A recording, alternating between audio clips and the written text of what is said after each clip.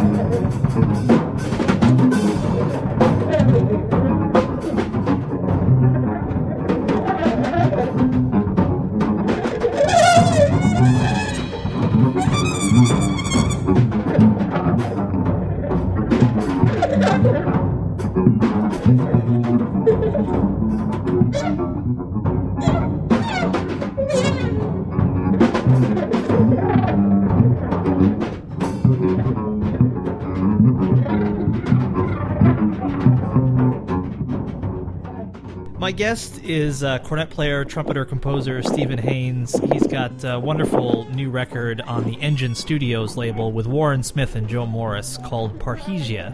And when I looked this up on Wikipedia, it told me that it was to speak candidly and without also the connotation of speaking without regret. So, Stephen Haynes, first of all, welcome to the show, and can you tell us why you chose this album title? Well, to tell you why I chose the album title, which is really, in fact, the name of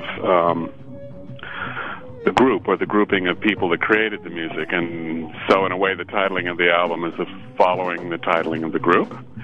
I would go back a number of years to around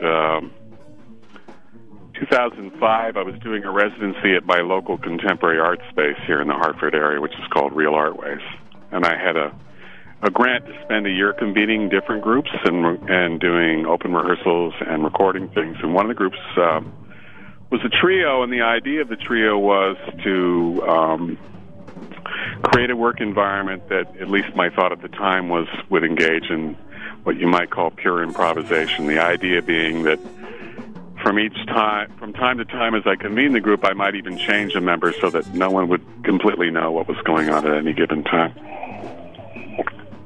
which is in direct contrast to a lot of what I was doing, which involved writing parts and rehearsing people. It was just something else to do. And around the time that we were putting that together and trying that out as a musical concept, and this has been an experience a lot for me lately in the last 5 or 10 years, I really feel like things that you need are presented to you if you're paying attention, and if you then pick them up and do something with them once they're given to you. And in this case, I was thinking, well, geez, what would I call this? And I was in the radio one day, and I heard this amazing speech by Cornel West. Now, remember, The context was at that time, Bush was still in office as our president. And so it was a long speech that he delivered about parrhesia and the need for parrhesia, meaning frank speech in a democratic context. And it just seemed to completely click with the notion of what we were doing and how we'd be moving together. So the group was called Parrhesia. And well, I don't know if you're going to ask me how we got it recorded. Maybe that's a separate question. You can just imagine that I had asked you a question that intelligent, and you can feel free to continue right on if you'd like. I hate to break up the flow because it was going nicely. Well, we worked. You can always chop that out. We worked together in a couple of different combinations. I'd say the one steady element in each of the combinations was Joe Morris, either on bass or on guitar, because Joe also lives here in Connecticut with me, and I tended, part of the point of the projects I was doing at the time, and even some of the projects that I'm doing now, was to really try to pay attention where it was possible and where it made sense to people who lived locally and regionally in the work. And Joe really fit that bill, and Joe is also a delight, on a lot of different levels to connect with, to work with, to be with.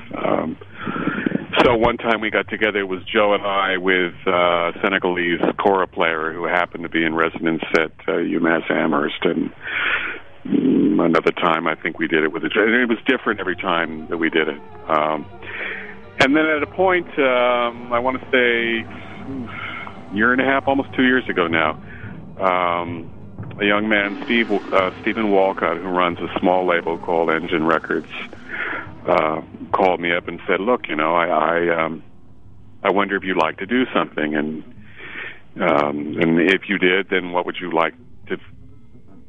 consider doing?" And I gave a list of projects from small to large, and he had interest in the trio, and so one thing led to another, and we did the work. I can tell you more about how the recording went, as we go along, but that's how we got to the first square of it anyway. And one question I wanted to ask was about, and so in fact I will, was about the effect of now linking, now that I've heard you describe the process that led to the formation of this band and the intended point of the band, now you have kind of in effect linked this band name with these three people playing this music that's on this record. And so I wonder what, if any, effect kind of on the project as a whole is made by taking that snapshot, or kind of linking all those things together, an actual moment in time with this band, rather than just a concept of improvisation that changes every time. Do you mean what effect in what sense? Effect on the musicians? Effect on the market? I mean, what? Maybe the effect on your conception of what this project means now that it's been documented in this way. Whether you would do it again and with different people, or whether anything has changed about it. At this point, I would probably want to do it again and do it with the same people. It's something really. Well, you've listened to the music, and I hope that the listeners will agree when they listen that something very special and very singular happened the day that we recorded. We hadn't played together in something like 2 years. I've known Warren for 20 or 30 years and Joe for a long time, and so a lot of the idea of the orchestration really was relational, which is actually a very traditional approach if you study how Ellington did his work, and a number of people in the music that we do have worked in this way. So it is about the music, but it's also about how well connected on an emotional level, on an intellectual level, on a lot of different levels, what kind of commonality you have with the people you do the work with, and how that then creates a different kind of ground within which to create work. So I guess my answer would be, having found something that's incredibly magical, yes, I'd want to do it. I think at the same time it would be worth saying to people who are listeners who might not know how the marketplace works, is that even if I wanted to do it with a different cast of characters, often the way it works is that people hear the recording and say they want exactly what they heard on the recording. Meaning well, but that's Yeah. So sometimes one has to do it even if one doesn't want to. In this case, that's not the case. I mean, look, we came down. It was a bone-cutting cold day that day in Williamsburg. Joe and I drove down. Warren came across town, or across the bridge from Harlem. Set up. band. See, now here's where it gets tricky, because if you start saying completely improvised, and the word free is even more nebulous as a term for a lot of different reasons. Now and across time in the music, it's a very vague word, shall we say.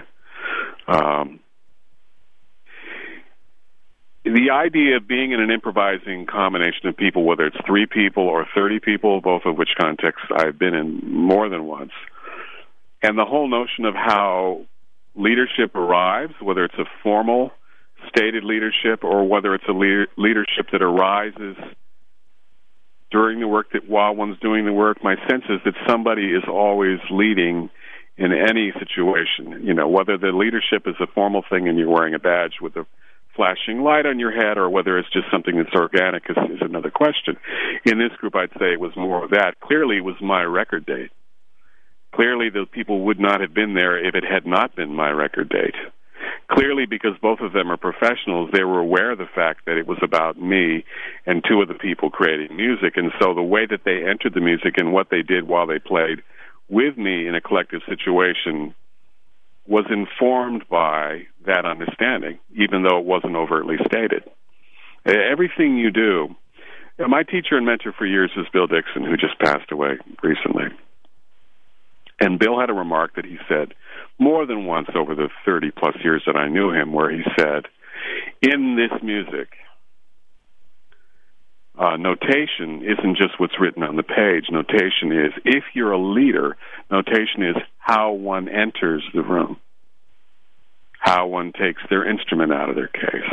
And if you then unpack that and think, if people are expecting you to be in charge, then the moment you walk in the door, they're paying attention to everything that you do. The question is whether you're aware of that and whether you use that dynamic as a way to inform people directly or perhaps more subtly about what it is that is expected from them. So this is like we could spend hours just talking about this, but it's all about how you structure music, and it's all about how you get musicians to do something that you want them to do. Whether you call that composition, whether you call that leadership, whatever you want to label, it's a musical function. Right? And that's one of my rambling manic digressions, but I hope that I've answered some of your questions and probably raised some more in the bar. I think that's true.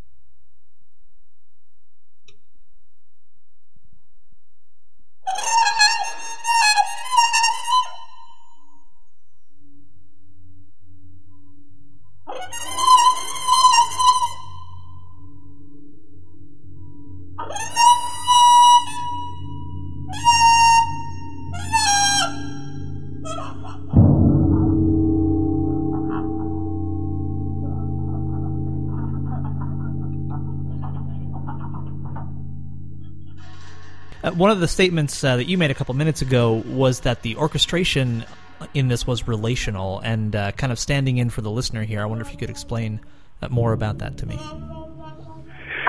Well, okay, so I cited Ellington, so let me give the Ellington example first, right, because it's maybe one that people might have more familiarity with.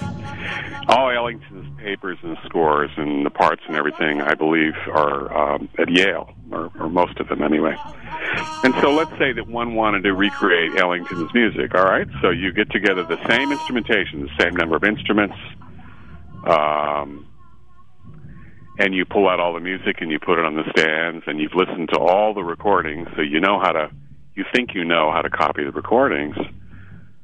But no matter what you're going to do, it's not going to sound remotely like anything Ellington did, because the paper is like the simplest and most obvious part of how the music arrived. Look, with Ellington's band, for example, Harry Carney. Now, Harry Carney, who played baritone with Ellington, was with Ellington from the beginning when Ellington first took a band out of the road when I think Ellington was 18, 19. Harry was underage. Ellington had to ask for permission to take Harry out on the road.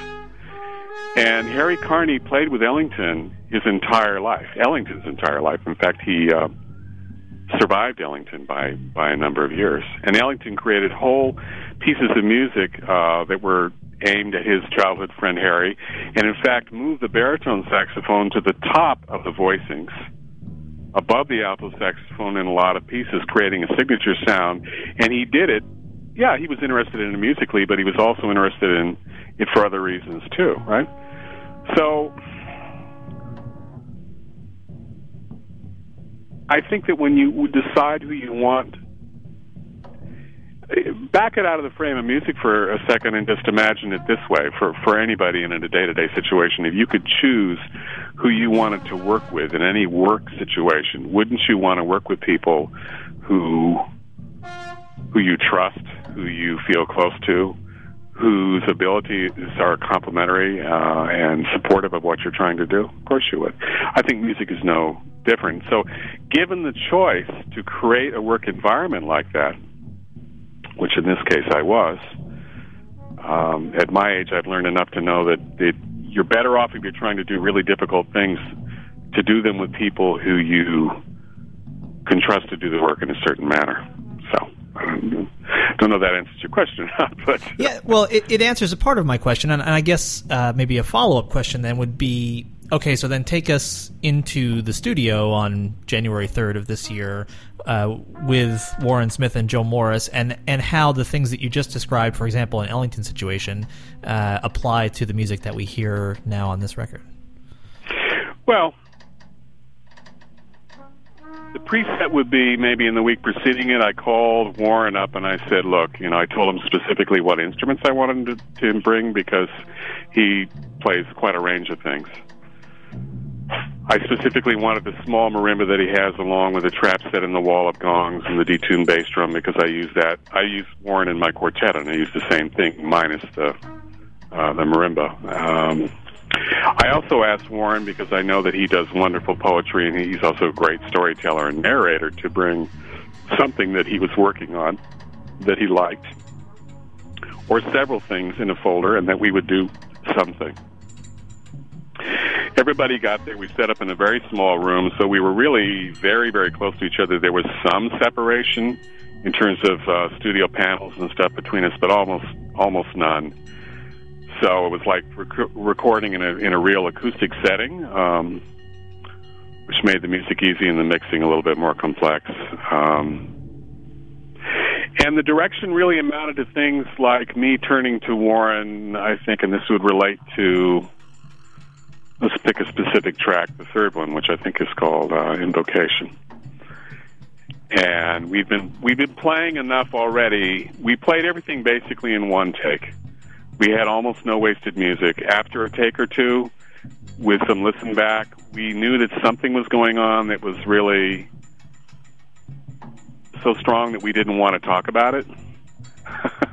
We didn't want to burst the bubble, and we basically went back in the studio and stopped talking and just recorded one cut after the other, didn't listen to anything until we got done, because we knew that something was happening.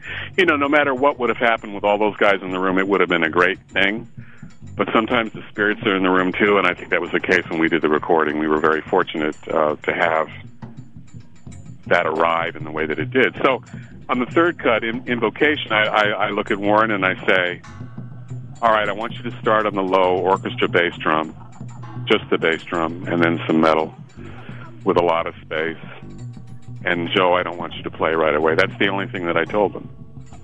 And I didn't even know what I was going to do. I picked up a certain mute that I like, which I do certain types of things with, and I started to play, and after that, one thing led to another.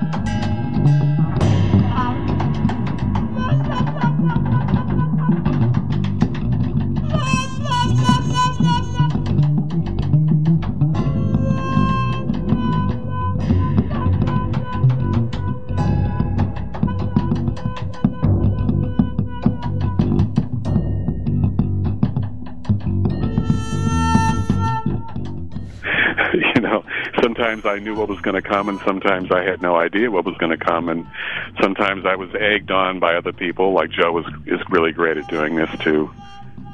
We all inspired each other, I guess is what I'm trying to say with that. So, but I might indicate we haven't done anything in a brisk tempo, or I might say I'd like to do a piece that just uses the marimba. Or on this piece, I want you to pull out this poem. Even the poem that he read, he had one that he brought with him. He read me about 3 lines of it. I told him to stop and that I didn't want to hear the whole thing, but that's the one I wanted him to do. And we set up the mics, and he did it, and we hadn't heard the poem before he did it. So, like the music, we treated the text in the same manner. We didn't prep for it, really, other than just to go ahead and respond to it. So, is that what you were... Yes, very, very much so. And it sounds like a situation. Many people that I've interviewed have talked about the satisfaction of being present in the moment when playing this music, and this sounds very much like that kind of a situation where the listening is very intense and the whole is greater than the sum of its parts. Well, it's a spiritual environment, really. There's this. It's like a group meditation or something like that. You all enter into this particular space with each other, and then things open and things arrive, and And so I would be remiss if I didn't say that it would. I mean, it's true it wouldn't have happened if I hadn't put everybody in the room and we hadn't done anything. But it's really not as simple as that. It's true that it wouldn't happen if Stephen hadn't asked us and invited us to the studio, and if we all hadn't had a good night's sleep and a good breakfast. But it isn't as simple as that. I could say that it's true that it wouldn't have happened unless I had spent all these years preparing and was completely ready for this day in my life. And the same thing with Joe, and the same thing with Warren. But it's not as simple as that. I don't mean to sound mystical either, but it's how things happen in music is complex. And I don't mean to say that it's that one can't create situations where these things happen, because obviously that's what we did. But it's a very complex and a very layered situation, how these things come into being and open and flower. And in the best of them, which I think this album, not to sound unhumble, we could say is one of those situations. So I'm kind of rambling and getting off track, but...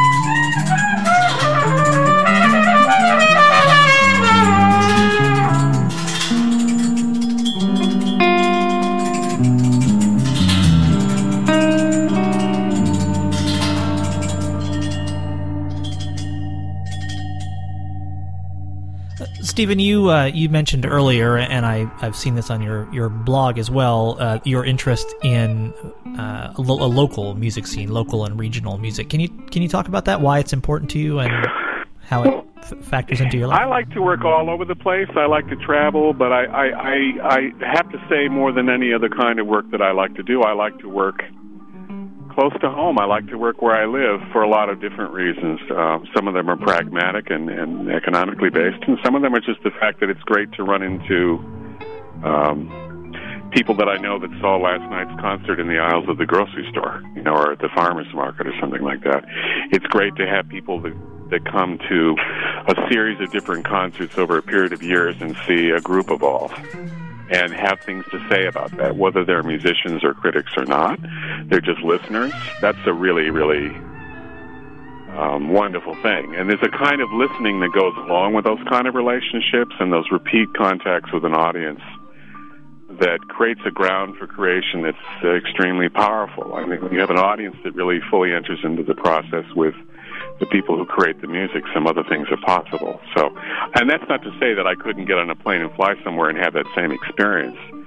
It's just really grand when it's close to home. And also from a labor standpoint, I've been very active as an organizer and presenter and musician, talking about the fact that, working where I live, I should get paid like the guys that come in from out of town. This is a national dilemma in our country where we favor, whether it's our food or a lot of other cultural things that we like, things that come from far away. It must be better if it's from far away, but if it's from close by, it can't possibly be good. We're getting over that with our food, but we need to kind of move into our culture now. So I can get in a car and a plane and go anywhere from 50 miles to 500 to 5,000 miles and get paid and treated the way I should. But if I walk down the street and do the same thing that I did in one of those other locations where I live, I may have someone say, well, help us out, we don't have any money, you were from on the corner, and you really don't need any money. And so there's the whole thing about labor and how you... how one gets paid, and I don't mean to sound crass when I just talk about the pay part of it, because it's also about how you get treated. And paying someone appropriately is just a gesture of respect. It's only one way to let someone know you value them, but it's, here in the material world, a fairly significant one. So it's so I've been concerned with that. I'm in the middle of a project now with Mario Pavone and David Darling and some other people, which, in fact, we're finally, after 2 years of local and regional touring, are recording at Firehouse 12 in a couple of weeks, actually, on the 20th. The whole premise of it, and the funding came from the State Arts Council, was the four of us as composers that were improvisers lived in the state of Connecticut, intentionally had been here for years, and really felt strongly about creating a work environment where we lived, and needed help to do it from the Arts Council because it wasn't always possible. We even went to the local presenters in these various places in New Haven and Hartford and other cities and said, look, we want to partner with you, and to us that's an active word, and so we're actually going to give you half of the cost of the artist fees, but here's what we need to be paid. But we're going to pay for half of it with this grant. You'll put in more than that amount when you do your publicity work, when you have the lights on, the heat on, the air conditioning on, and you do the publicity work. But we want to contribute to what is really hard work to get an audience in to really, really participate with the music. So that's been fun, and as we've gotten more involved in it, it's something that has made more and more sense, not only to those of us who are doing the work, but to a number of other people. Look at what Taylor's doing right now. He's in a 5-state New England bicycle tour. He calls it the Acoustic Bicycle Tour, where he gets on his bike with a Holton pocket cornet that our friend Michelle Cote, who played with us with Bill Dixon, sent him in the mail, and he rides from state to state, and he plays with different people in each of the states that he's in, and then rides...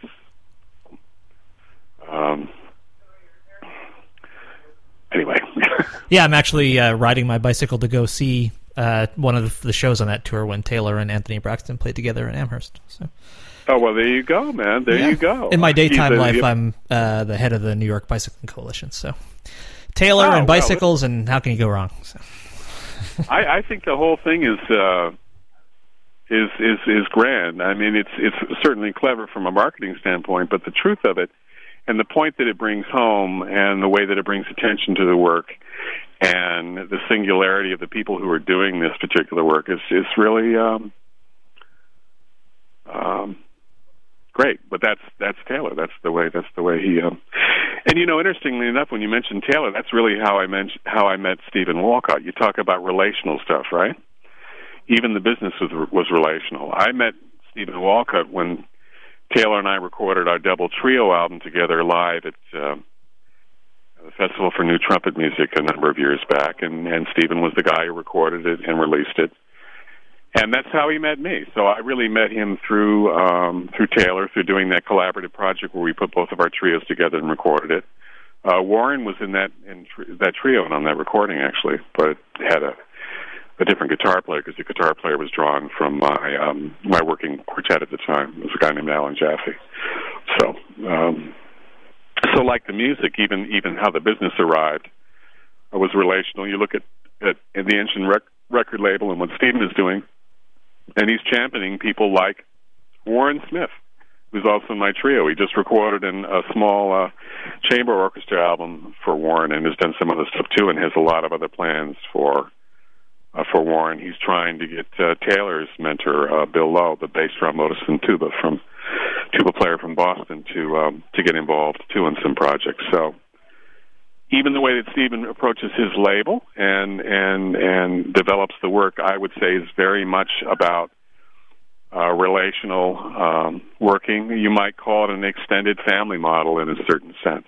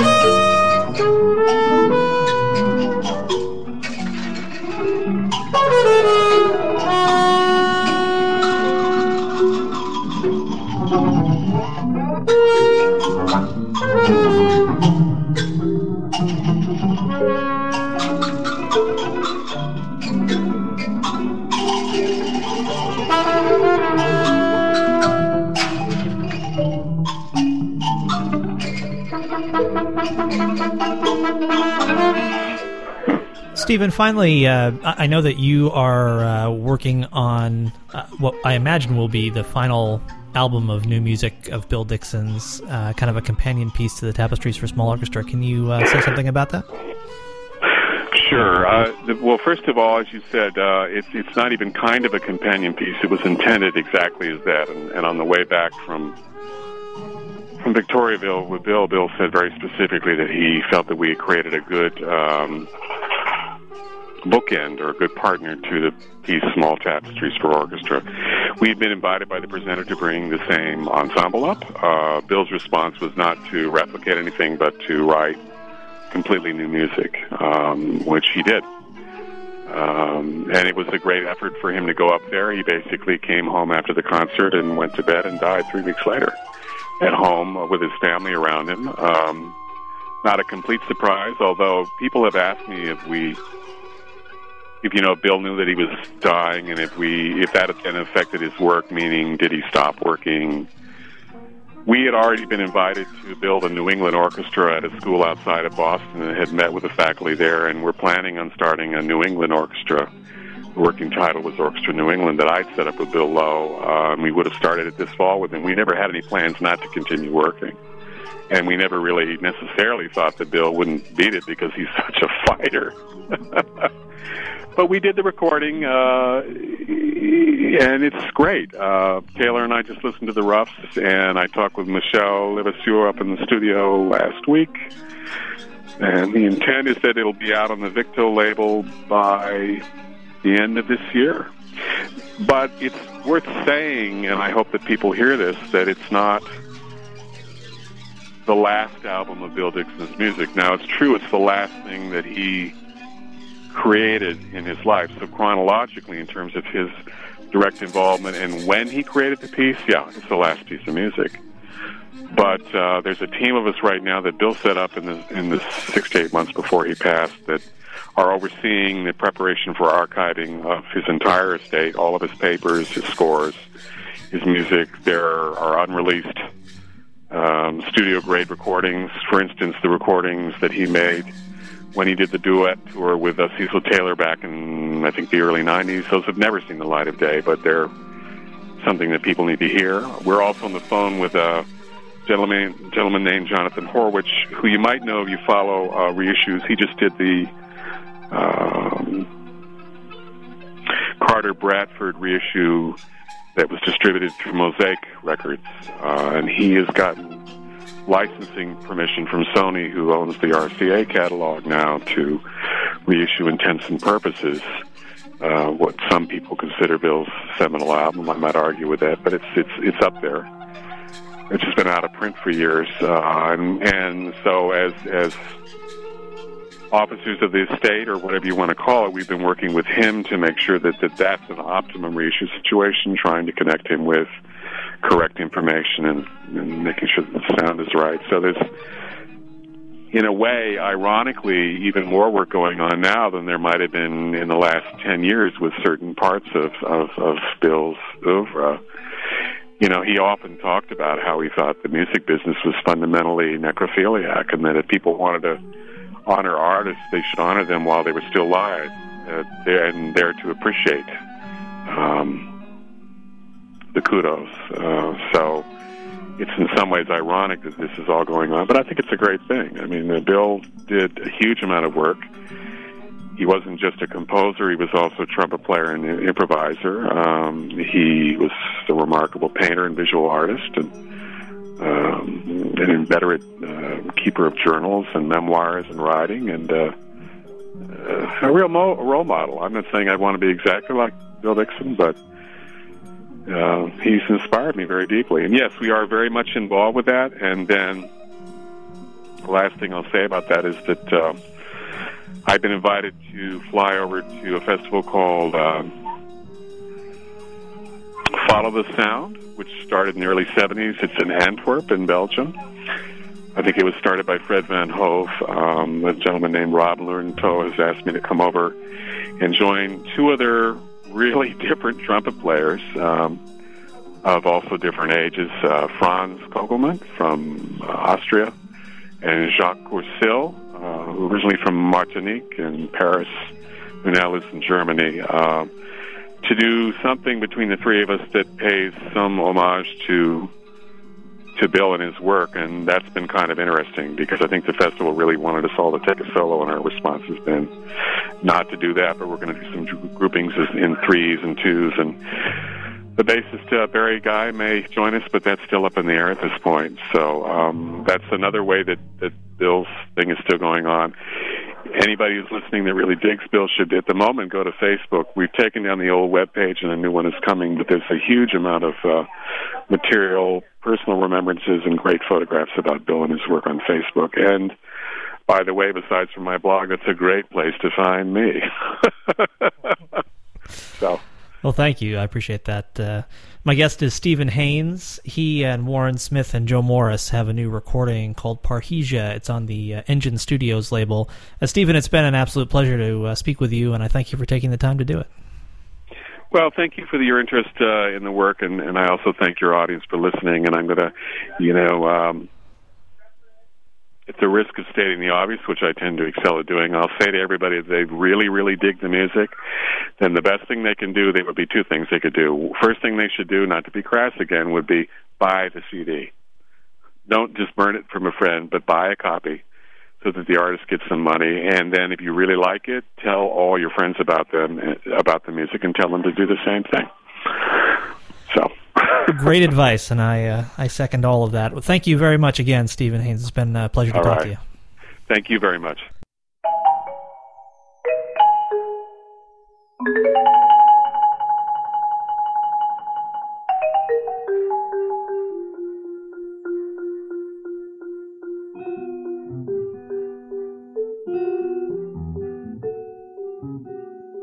Unemployment and economic conditions since the Great Depression.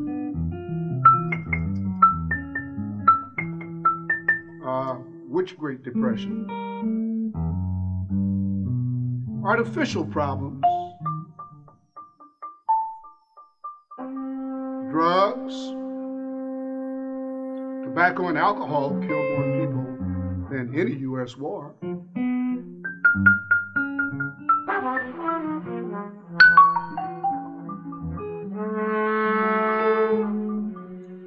Other illegal drugs, a problem of customs regulation.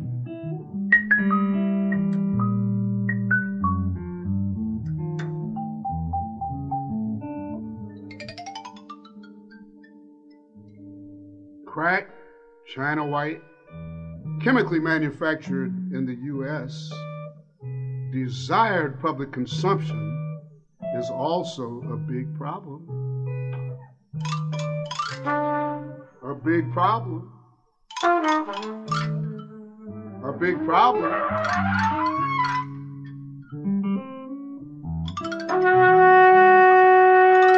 Desired public consumption is also a big problem. Violence, drug wars, anti-gun control legislation, access to children, lack of jobs, other economic opportunity lead youths into selling drugs.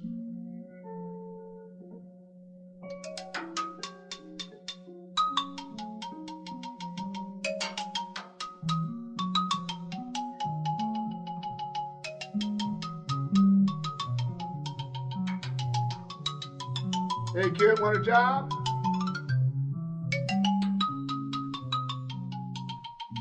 It's easy.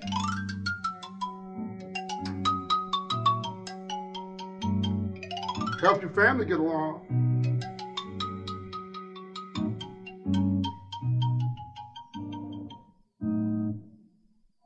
Yet and still, America is by far the best place to live for me in this world today, for cultural and political reasons. I might get arrested for saying these things in another country. That's music from Stephen Haynes, Warren Smith, and Joe Morris from their Engine recording Parrhesia. I'm Jason Crane. This is The Jazz Session, presented by allaboutjazz.com, the web's leading source for jazz news, reviews, MP3 downloads, and more.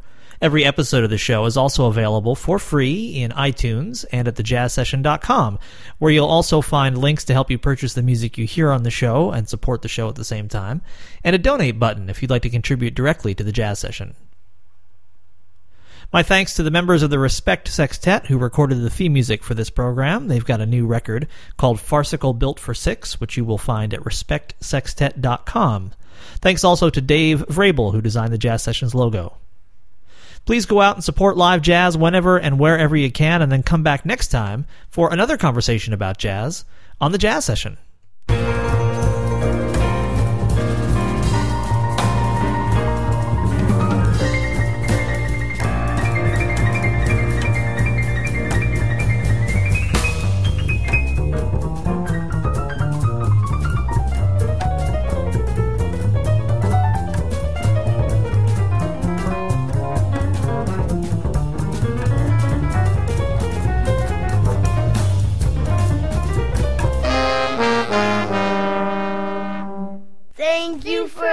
listening, everybody. Bye. Bye. Bye.